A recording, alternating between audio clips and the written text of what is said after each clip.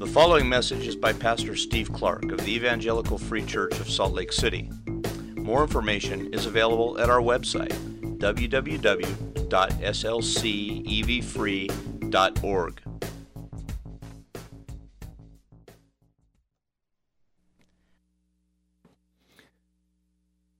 Father, I am thankful as I stand here this morning prepared to preach. I feel like I've already been preached to, that I've been encouraged in several ways already by you revealing to us your work. You're showing us how you're leading your people even around the world, how you've been at work through people in our congregation here locally, how you've been speaking and seeking to encourage and upbuild and console. I'm just thankful. Father, you are good to us.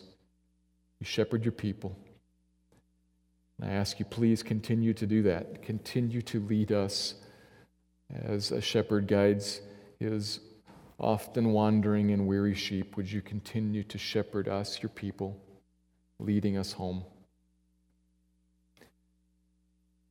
Look at this passage today, Lord, and in some ways recognize that it's similar to what we've seen before.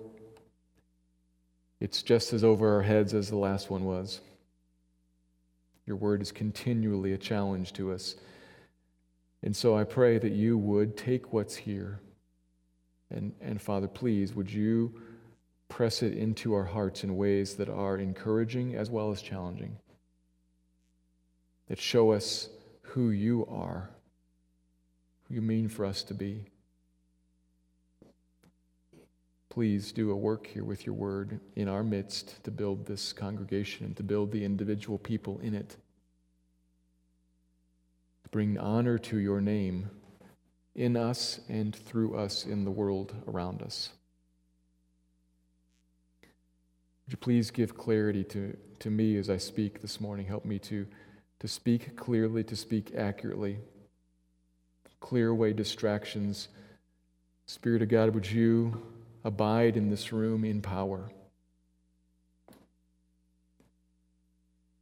We need you in power to make things that are true and clear, to make them real and alive, and to cause them to run. So, Spirit of God, please lead our time here. Have your way with us and lift up the sun in front of our eyes to the glory of the Father. Open the word for us now and teach. I pray this in Christ's name and for the good of his people here. Amen.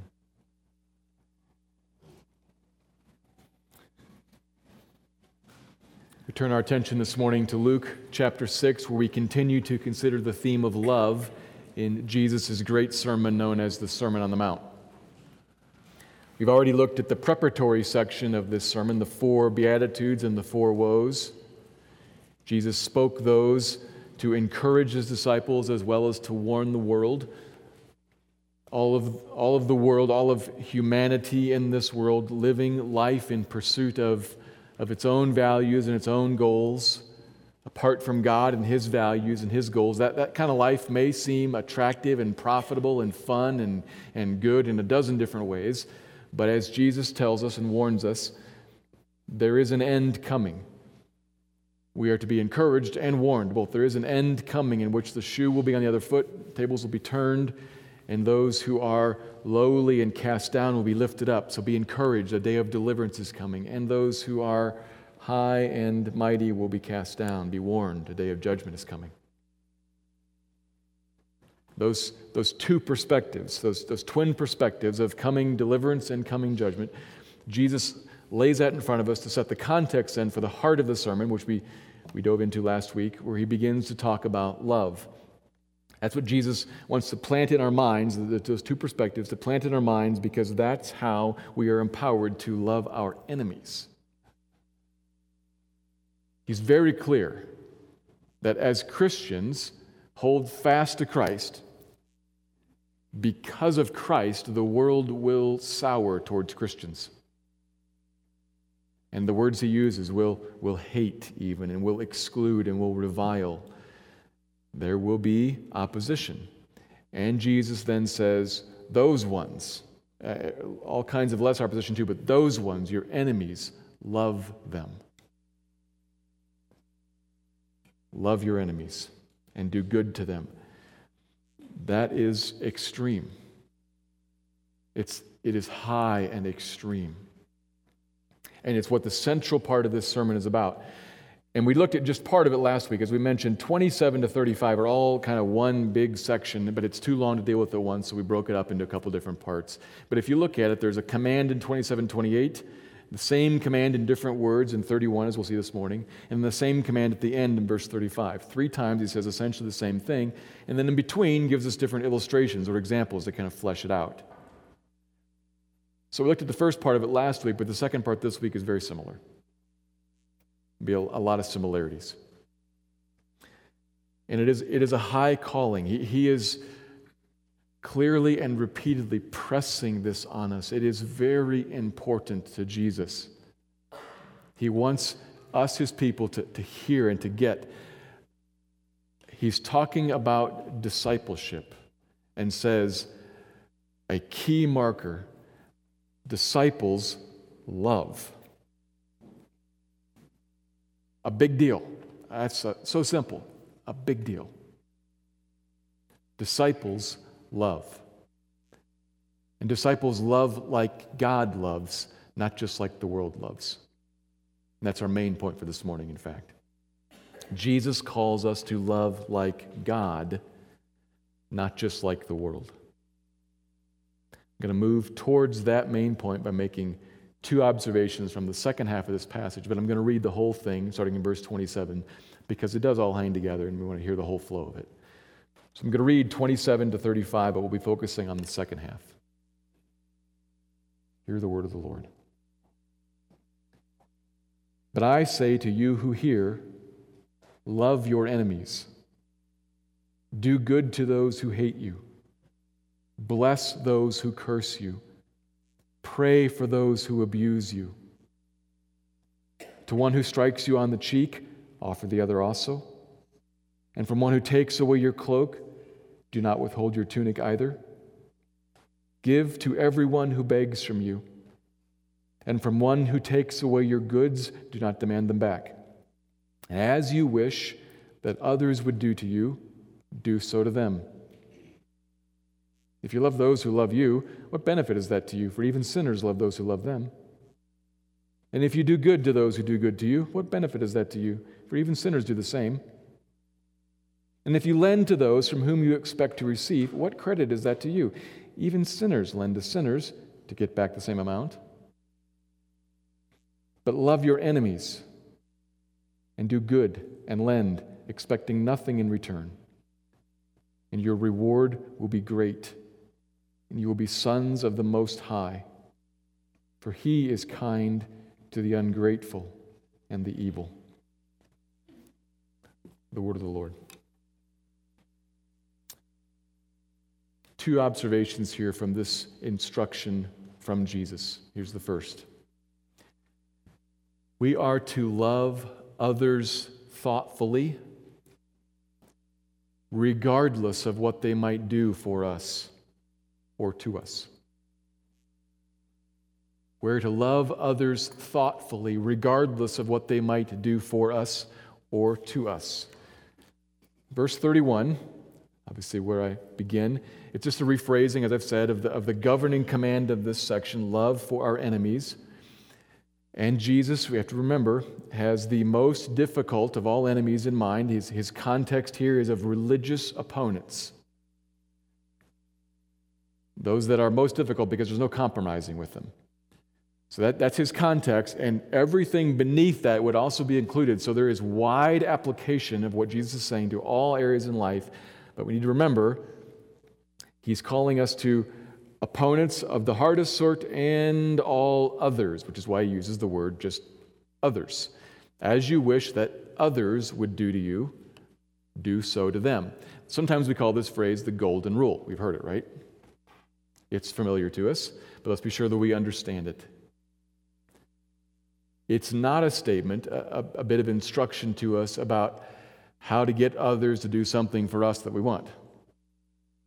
It's not think about what you would want done, do that, and then they'll be more likely to do it for you. It's not that. Nor, more importantly, are we supposed to read this very rigidly and very literally and very tightly. If we're too literal, if we're too tight on this, we distort it and we miss either because we become too focused on ourselves and we do for them what we would want, or we're too focused on the others and do for them what they would want but something which they shouldn't have. Perhaps something destructive or even sinful. If we're too literal, too tight on this, we distort it and miss the point. Fundamentally, what he's getting at, in a common sense sort of way, is consideration. If you want to put a word on it, consideration. Jesus is trying to help us understand what he means when he talks about love other people. He says, first time through, love your enemies, do good to them. And we might ask, well, what do you mean by that? He says, well, stop and think about it. If you were in her shoes, what would you want in this situation? What would you need? What would it look like from that place? What would be the necessary, needed, good, and right thing if you were in her shoes? Think about that and then do that. And it is a command. Do that. It's calling for action. It's the golden rule, so we're probably pretty familiar with that. But keep in mind, on Jesus' lips here, this is very different than how we often think of it, because what's his context? Remember his context? He's talking about enemies. All others too, but he does not primarily, first and foremost, and only mean the random person at the supermarket or your otherwise nice spouse. Included? Yes. But included downstream, the first context is people who don't like you. People who are opposing you. That's the first group in mind as he issues this command. Your enemy. Give thoughtful consideration. This is almost bizarre to say, isn't it? What? Give thoughtful consideration to what your enemy, what the opposer, what the persecutor, what the person who's against, what does that person need? And do that. Command. Do that. That's almost crazy. This makes sense. We use this all the time in our society to talk about people that we're around and that we're kind of okay with, but he's talking about people who don't like you. Put yourself in their shoes. Love them by thinking about what do they need? What would be good? What would I want if I was in that spot? It's crazy. Now, a couple of the necessary qualifiers, like we mentioned last week, I need to bring them up again. It does not call us to do sin or to aid sin. Obviously, Jesus doesn't want us to do that. And it doesn't keep us from physically protecting ourselves, necessarily. It doesn't keep us from calling the authorities. But there is a call here, all throughout this section, there is a high call to self-denial. And as we mentioned last week, as soon as you move beyond the principle here, move into any specific situation, we immediately find a tension here between self-denial and self-protection. There's an immediate wisdom issue in every single particular. And we can read the New Testament, as we mentioned. We can read about Paul and see Paul wrestling with that tension, sometimes choosing to protect, mentioning, I'm a Roman citizen, claiming that right, and therefore protecting himself with it, and at other times, not. So what exactly we should do in any particular situation is a wisdom question. The point is, again, about our hearts. We are to be thoughtfully concerned for. In the heart. We are to have an attitude of love towards. The point is not to just get rid of my stuff, not just to sacrifice. It's that for the sake of love. In my heart, what he's calling me to, what he's calling you to, a disposition of love, a thoughtful concern for, to contemplate what is the good that this other person actually needs, and then, regardless of what's in it for me, to be willing to lay aside what's in it for me, to lay aside my own rights in order to love them, to give to them what is needed. That's his consistent point about the willingness, the attitude of our own hearts. And it's what he again emphasizes in 32, 3, and 4. The examples that expand upon the command. If you love those who love you, what benefit is that to you? Even sinners love those who love them. In other words, I don't mean, what he's saying, consider your friends who love you. And what you would want for them, what you want them to do for you, then love them in that way. That's nothing. That's how the sinful world works. That's nothing. No big deal. Same for doing good, verse 33. Sinners do good to those who do them good, and lending, sinners also lend to sinners to get back. No big deal. Now, what exactly he means, that last example kind of helps us understand something, helps flesh something out. Look at the lending. If you lend to those from whom you expect to receive, what credit is that to you? Lending in that context, in a Jewish context, would have been about meeting the basic needs of life. It wouldn't have been about business or investing. And according to the law, it wouldn't have had any interest. There wouldn't have been any lending for interest. So what does this lender that Jesus is talking about expect to receive back? What's he going to get back? This isn't a loan for investing, so there's no cut of the business. He doesn't receive any interest. Oddly, if you read it just in the English, it might seem like he lends to get back the same amount. I lend you $100 in order to, and that's the language, there is purpose there. I lend $100 in order to get back $100. That doesn't make any sense. Who lends $100 to get back $100? You already had it. What's he getting at? He's talking about a time, you lend $100 now, but there's a time in the future when you might not have $100. And you're lending now, he's saying, this is how people work, you lend now to a person who might then become ingratiated to or capable of in the future when you have need, reciprocating. You scratch his back now, he scratches yours later. That's how the world works, lending, expecting to receive at some point in the future. That's lending that appears to be about meeting your need, but is really what? Your need to meet my need. Same thing with doing good. I'm doing good to you, my friends, those who are good to me. And I'm loving you, these people who love me. That's how the world works. Jesus uses the word sinner there to describe the ordinary person, the non-Christian. That's how people work.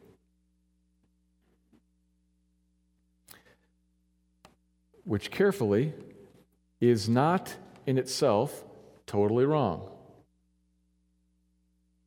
It's just not enough. As I'm saying this, I don't mean to in any way, and Jesus is not meaning to in any way, criticize or insult every good thing you do for your friends. Every lending of money to people who might be able to repay you back. Any doing of good to those who also do good to you. That's not wrong. We should, in fact, praise and capitalize upon friendships. They are gifts from God. And when the non-Christian world shows us that kind of love, we should commend it, and we should say, yeah, sure, that's good, that's right. We can look at, can we not? We can look at non-Christian parents and can see love for their children, and we should say, great, that's good. We can look at the non-Christian world and see good marriages, husband loving wife, wife loving husband, And we should say, good, that's right. But the point is, that's not enough. That's loving loved ones. Love your enemies. He's got a totally different goal for us. A higher one. Not to criticize that, but to rise above it. Love your enemies.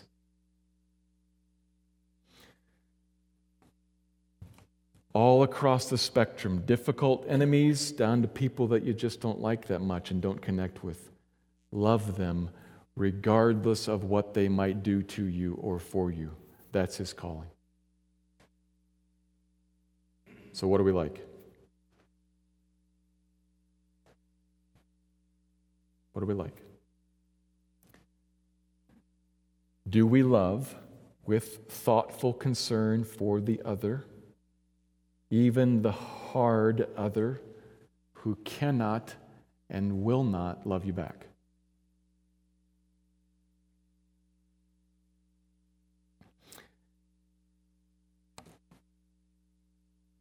Take a concrete situation here.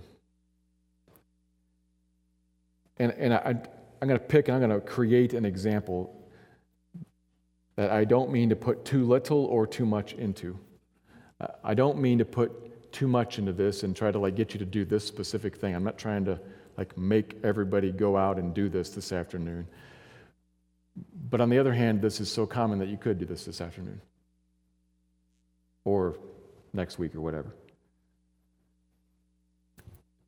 Let me move away from the hardest of enemies just down to people like your next door neighbor that you don't connect with very well, or somebody else in the congregation who's got a little bit of a different personality from you. You know who that is? Now, who do you invite over to dinner habitually? Habitually. I am not saying you can never invite over your friends. As I said, capitalize on friendships. They're gifts from God. But habitually. And does it move towards really only? I only invite over. I only fellowship with, or if you prefer, hang out with, or connect with, spend time with. Only. And never the person that's a little bit awkward, or the person who doesn't really deeply like me, or the person that I don't connect with that well. Do you find yourself never inviting such ones over, never seeking to do good to such ones, and only befriending your friends, and only loving those who love you?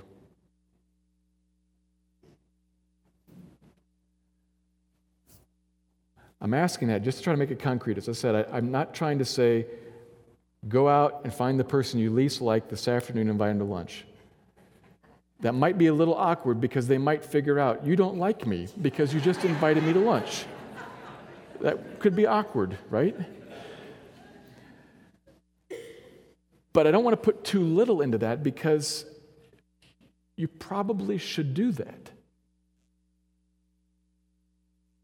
Or something like it. If we're thinking about what this passage is about, it has a do so to them. It's just possible that the awkward person or the non-believing neighbor of yours doesn't ever get invited to anybody's house and doesn't ever find anybody doing well or doing good or being kind to them. It's just possible that if you were in their shoes, you would say, here I am alone again, and everybody else from church is at somebody's house for Thanksgiving, but not me.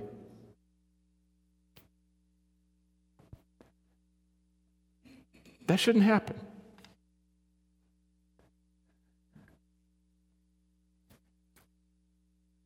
But why does it? Because, I'll use me, when I consider that awkward person or that couple or that family, whatever, and I think about an afternoon with them or an evening with them, and I'm thinking, that's going to be a lot of work and not a lot of fun. I'm not telling you anything you don't know. That's going to be awkward. The conversation's going to be like this all day long. We're going to try to figure out what to talk about. We don't know. We're going to say things, and we're going to find we repeatedly disagree. There's a reason that they're awkward, from my perspective, right? And I'm knowing that, and so I'm inclined to steer away. But what is that?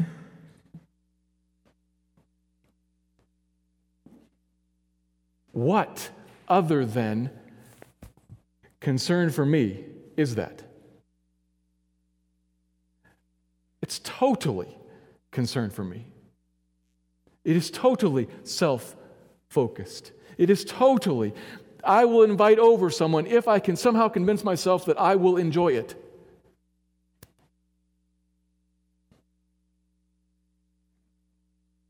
I don't think that's what he's calling us to. Let me say it differently. That's not what he's calling us to. He has something else, something different in mind. And I'm only talking about people who are in the church even and slightly awkward, or my next door neighbors that I talk to don't really connect with. Jesus means, let's push that spectrum all the way to the end, even your enemies. Now, that may not lead to you inviting over people who want to kill you over to dinner. But it means thoughtful concern, what would be good to them, what would love them, what would bless them who curse me. He's got the whole spectrum in mind, and I'm only talking about this end of it, a relatively minor end of it.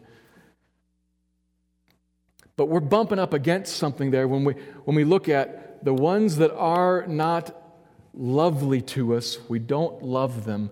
Why is that? Because I'm really, my eyes are like this. I'm looking at it.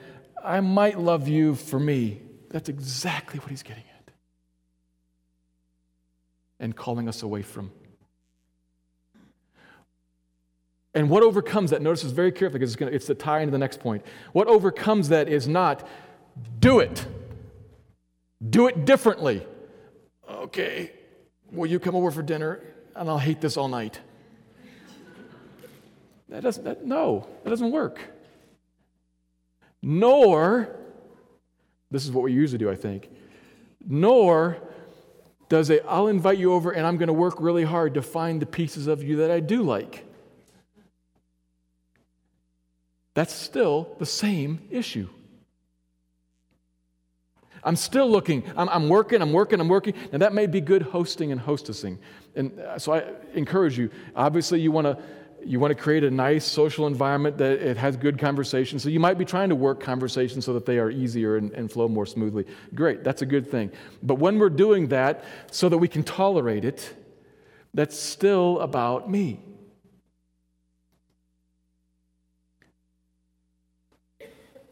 What helps us past, how we overcome our consistent, and I'm only talking about one end of the spectrum, our consistent avoidance of love of enemy, of thoughtful concern for what those we don't connect with need. What overcomes that is not just duty and not trying to find the actual things that we do enjoy, it's something else. What undoes that, what overcomes that barrier is the experience of pleasure and delight and reward for me that doesn't come from them.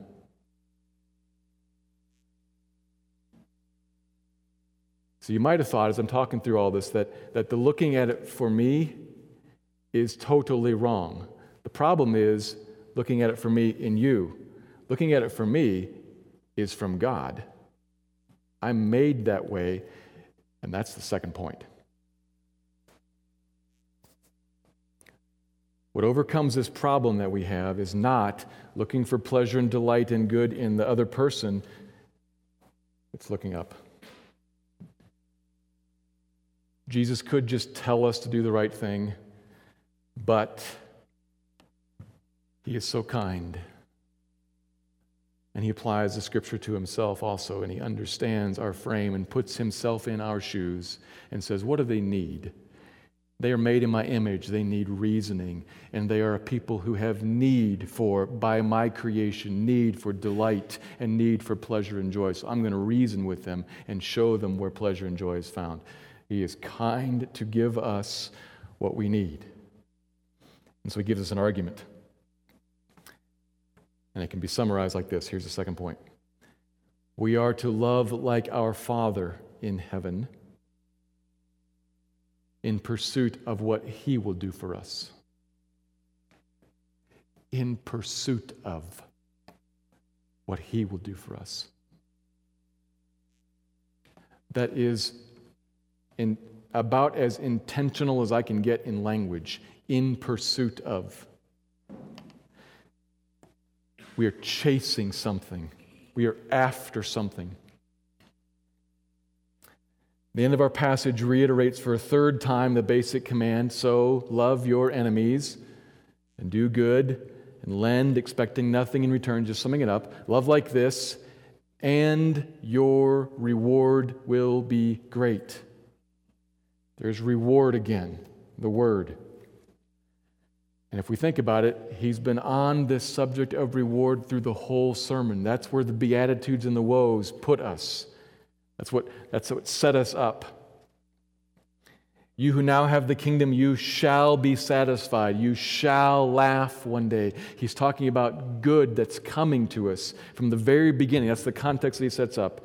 And then even in our passage today, before we get to this word reward here at the end, in each of those examples, 32, 33, 34, they each mention love like the world and then ask this rhetorical question, what benefit is that to you? What benefit is that to you? It's verbatim, same every time. What benefit is that to you? What benefit is that to you? What benefit is that to you? And the word benefit is literally the word most commonly translated grace. And the fact that he asks the question, we might be tempted to reply, what benefit is that to me? Well, I get them to love me back. Duh. I do them good, they do me good. That's the benefit. And he says, no, I'm asking the question because I mean something else. I mean, what grace is that to you? Not from them. Of course, there'll be benefit from them. That's not what I'm talking about. What real grace is that to you? What benefit comes to you for being just like ordinary people? I know you'll get stuff from them. I know you can get like this. I'm talking about, does anything come like this if you live like the world? So he's got us thinking with this threefold repetition. That's a good question. What benefit? What benefit? What benefit? And then he tells us, here's reward. Don't love like that. Love like your Father in heaven, in pursuit of, chasing after reward.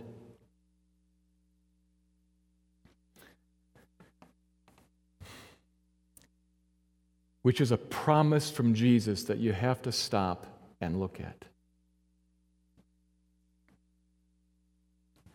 And you should come, as you're reading through, you should come, and whether we could bring the sermon right here to a full stop. And I would encourage you, maybe you write something in your notes like this. To love like this brings great reward. And then write yes and write no. Or maybe write true, false. And then circle one of them.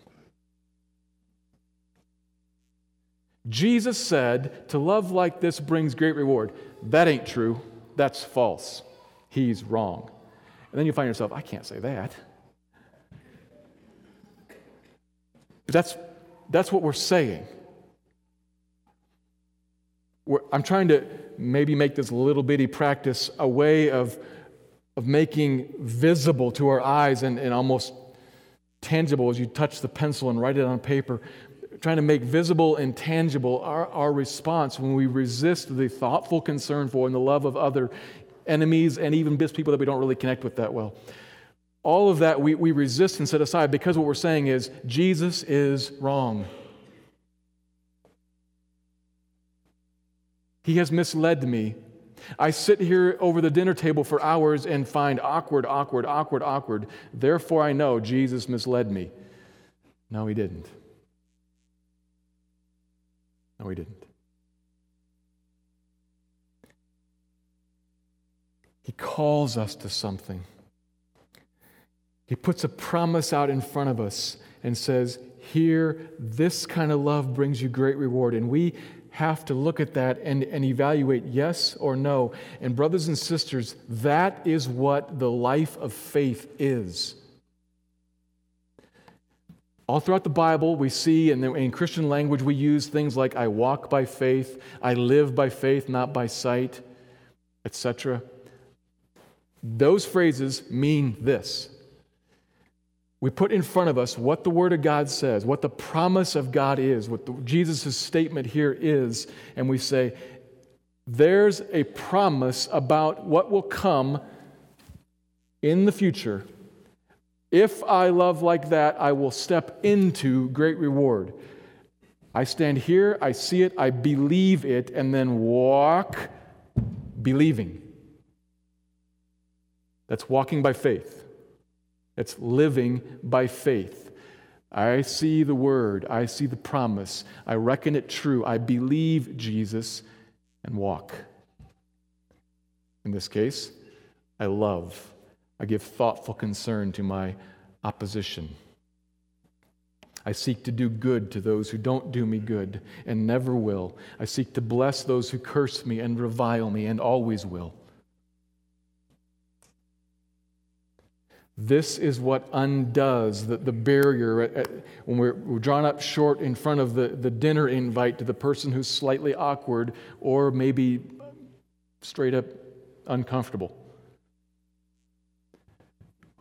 What gets me past that barrier is not thinking, I am told to do it, so I will, and not thinking, I will find some good in this person, but thinking, I believe the promise given from God that He will reward me when I walk. And so, without seeing it, but seeing only the enemy, I will step forward and love, lay down my life on behalf of. That's the walk by faith that overcomes the barrier. And it gets me looking up.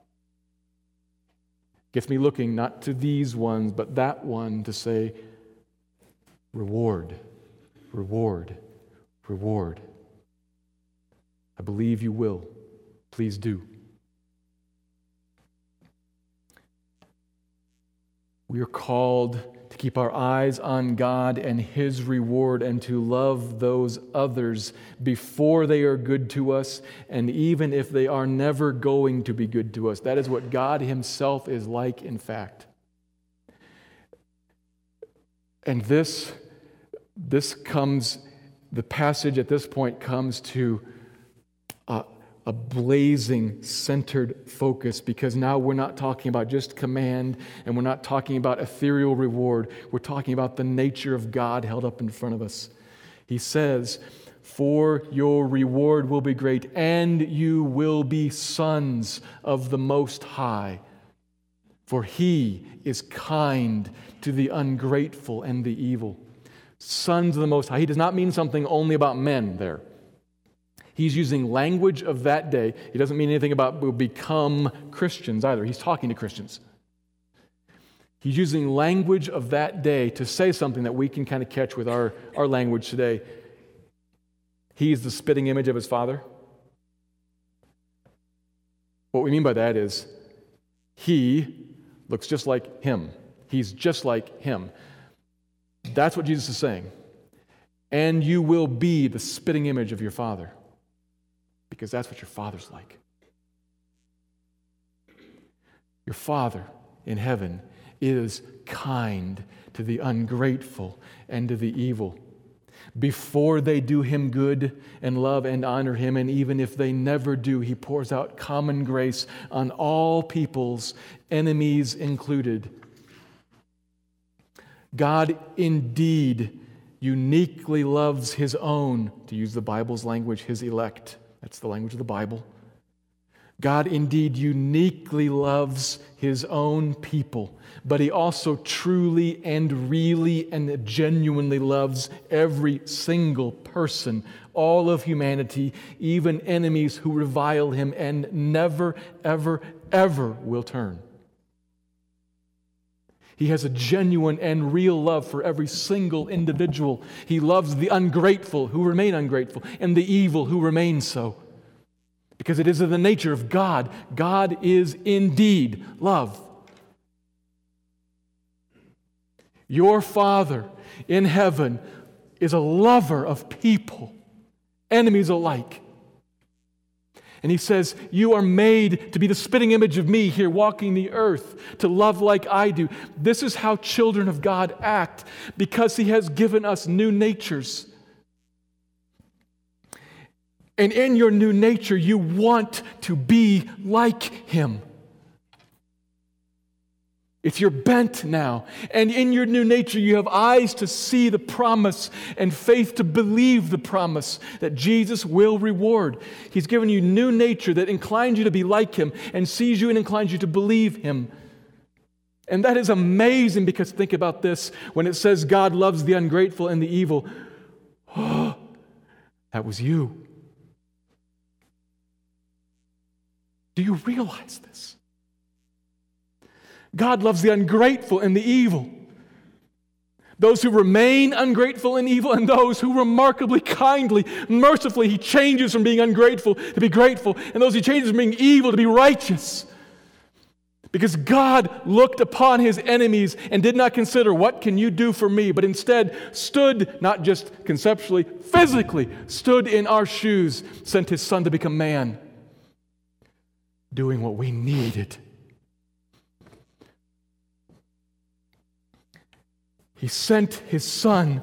The Father sent the Son, who considered our needs above His own, considered what required, what we needed. We needed righteousness, and so He became righteous. We needed an atonement, so He died. We needed life forever, and so He rose and gave that to you, regardless of what you would ever do for Him. While you were yet His enemies, He died for you. This is the Father. He works for you in great, great love. This is what He is like. That is what your Father is like. So when Jesus calls you, commands you, love your enemy, and do good to those who don't do good to you, and lend to those from whom you'll get nothing, He's saying, be like me. And a Christian in a new nature should say, yes, yes, yes. Thankful, and believing that reward comes. What's the reward? Well, as I said before, the short answer is, I don't know. Doesn't say. But there's a hint. There's a hint here in this joining that we would do, joining of the Father in loving like He loves, and joining of the Son in loving like He loves. There's a hint there. We would be walking along a path with Him in what He is about. And perhaps that is rewarding a bit like this. Imagine two children of a father, an earthly father. Imagine two children of an earthly father who is an avid outdoorsman. He loves to hunt and fish and hike and camp and snowshoe and etc., etc. Everything, you name it, he does it. And he deeply loves these two kids of his. Deeply, equally, passionately. And one of those two kids becomes an avid outdoorsman. The other one doesn't. But one of them becomes an avid outdoorsman. What happens there? Well, every weekend, Dad and one of the kids goes off outdoors. And together,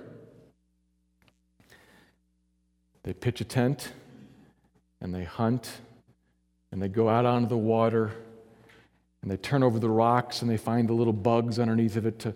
And Dad teaches son about, here's the bugs that are going to hatch, and here's how we tie the fly, and here's how you cast, and here's how you look at the water. Don't do that. You got to do it like this. And he's teaching them right alongside of him. And together then they learn to fish. And then they come back and they enjoy that night the fish. Second son's at home. They enjoy the fish at the campsite. And then the next day they go out hunting, and he says, here's how you stalk, and here's how you set up a blind, and here's, you got to watch them, they're going to come through here. And be careful, do that. And don't, meanwhile, don't we just, look at this, isn't this beautiful? Shh, listen to that. Gloriously silent. The birds. You smell. It's wonderful. Other son's at home. He's there with him. At the fire, in the tent, in the field, in the stream, enjoying the activity that the Father is strongly and deeply committed to and immensely knowledgeable about and really geeked over. And he can pass on to his son all of his knowledge and all of his experience so that he equips the son. The son grows in this, and all of it is like this together, because what's happening? Father's heart is flowing over onto son. He's experiencing him, and he will walk back into town, the spitting image of his father. The other son is not less loved. The other son just knows Dad less. And has experienced in this day less, and 50 years from now will have less to remember, tragically.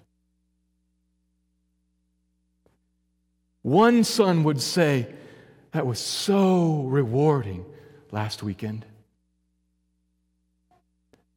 And one son might not.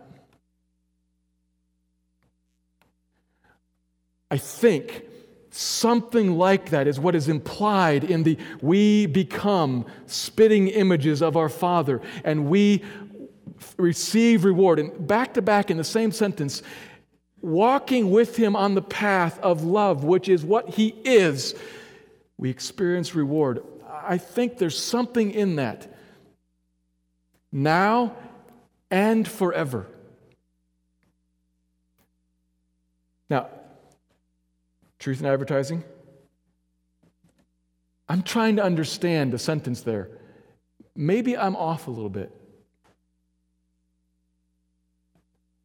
Again, like I said last week, if I'm off, I will fall back onto whatever the reward is, He knows how to give reward. It'll be good. I think it's something like this. We move through the world loving our enemies by faith, walking with Jesus along the path He walks as He loves His enemies. And what happens there is we experience Him. We walk with Him while we're on the path of love. We draw strength and wisdom and insight from our Father in heaven through Him. That's now. And then the greatest reward that is yet to come in heaven, we who are saved and shaped by, who become spitting images of this lover, we commune with Him as reborn lovers ourselves, changed, more deeply changed, more deeply, more closely resembling Him. And forever then, we have not only the snapshots of the past and all the experiences of life on earth to remember with Him, but we experience Him forever going forward as new, as different, as more deeply conformed to Him. That is not at all to say, remember the analogy, that the son who stayed at home was less loved. It is to say the son who walked out into the wilderness with Him experienced more and will know it forever.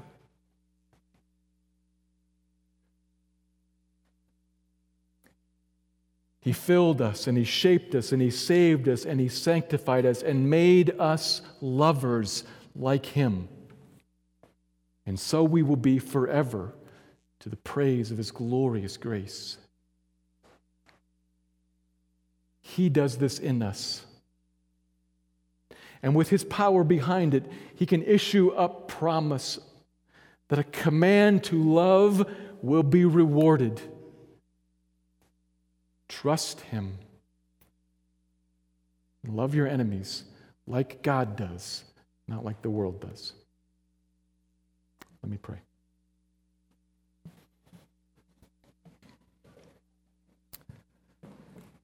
Father, will you help us? Because we all know that an evening with people who are difficult or people who are mean is hard. Blessing those who curse us is hard.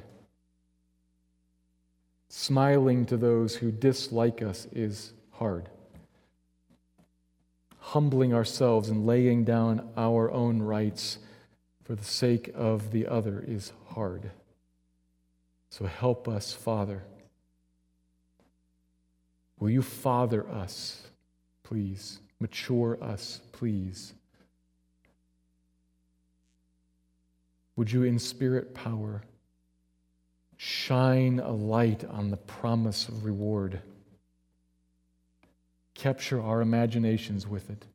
What's true from my thinking, cause that to be cemented. What's not true, cause it to go away.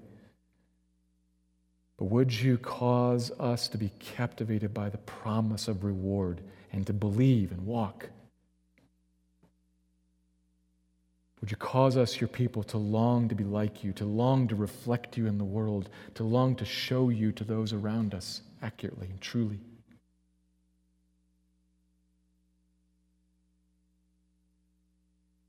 Promise to reward. Strengthen us with promise and empower us to love. Make us like you, I pray. Thank you, Lord. Amen.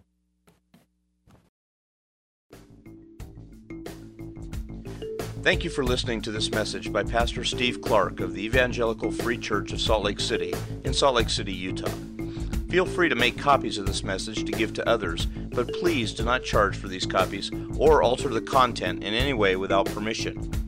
We invite you to visit our website at www.slcevfree.org or call us directly at area code 801-943-0091.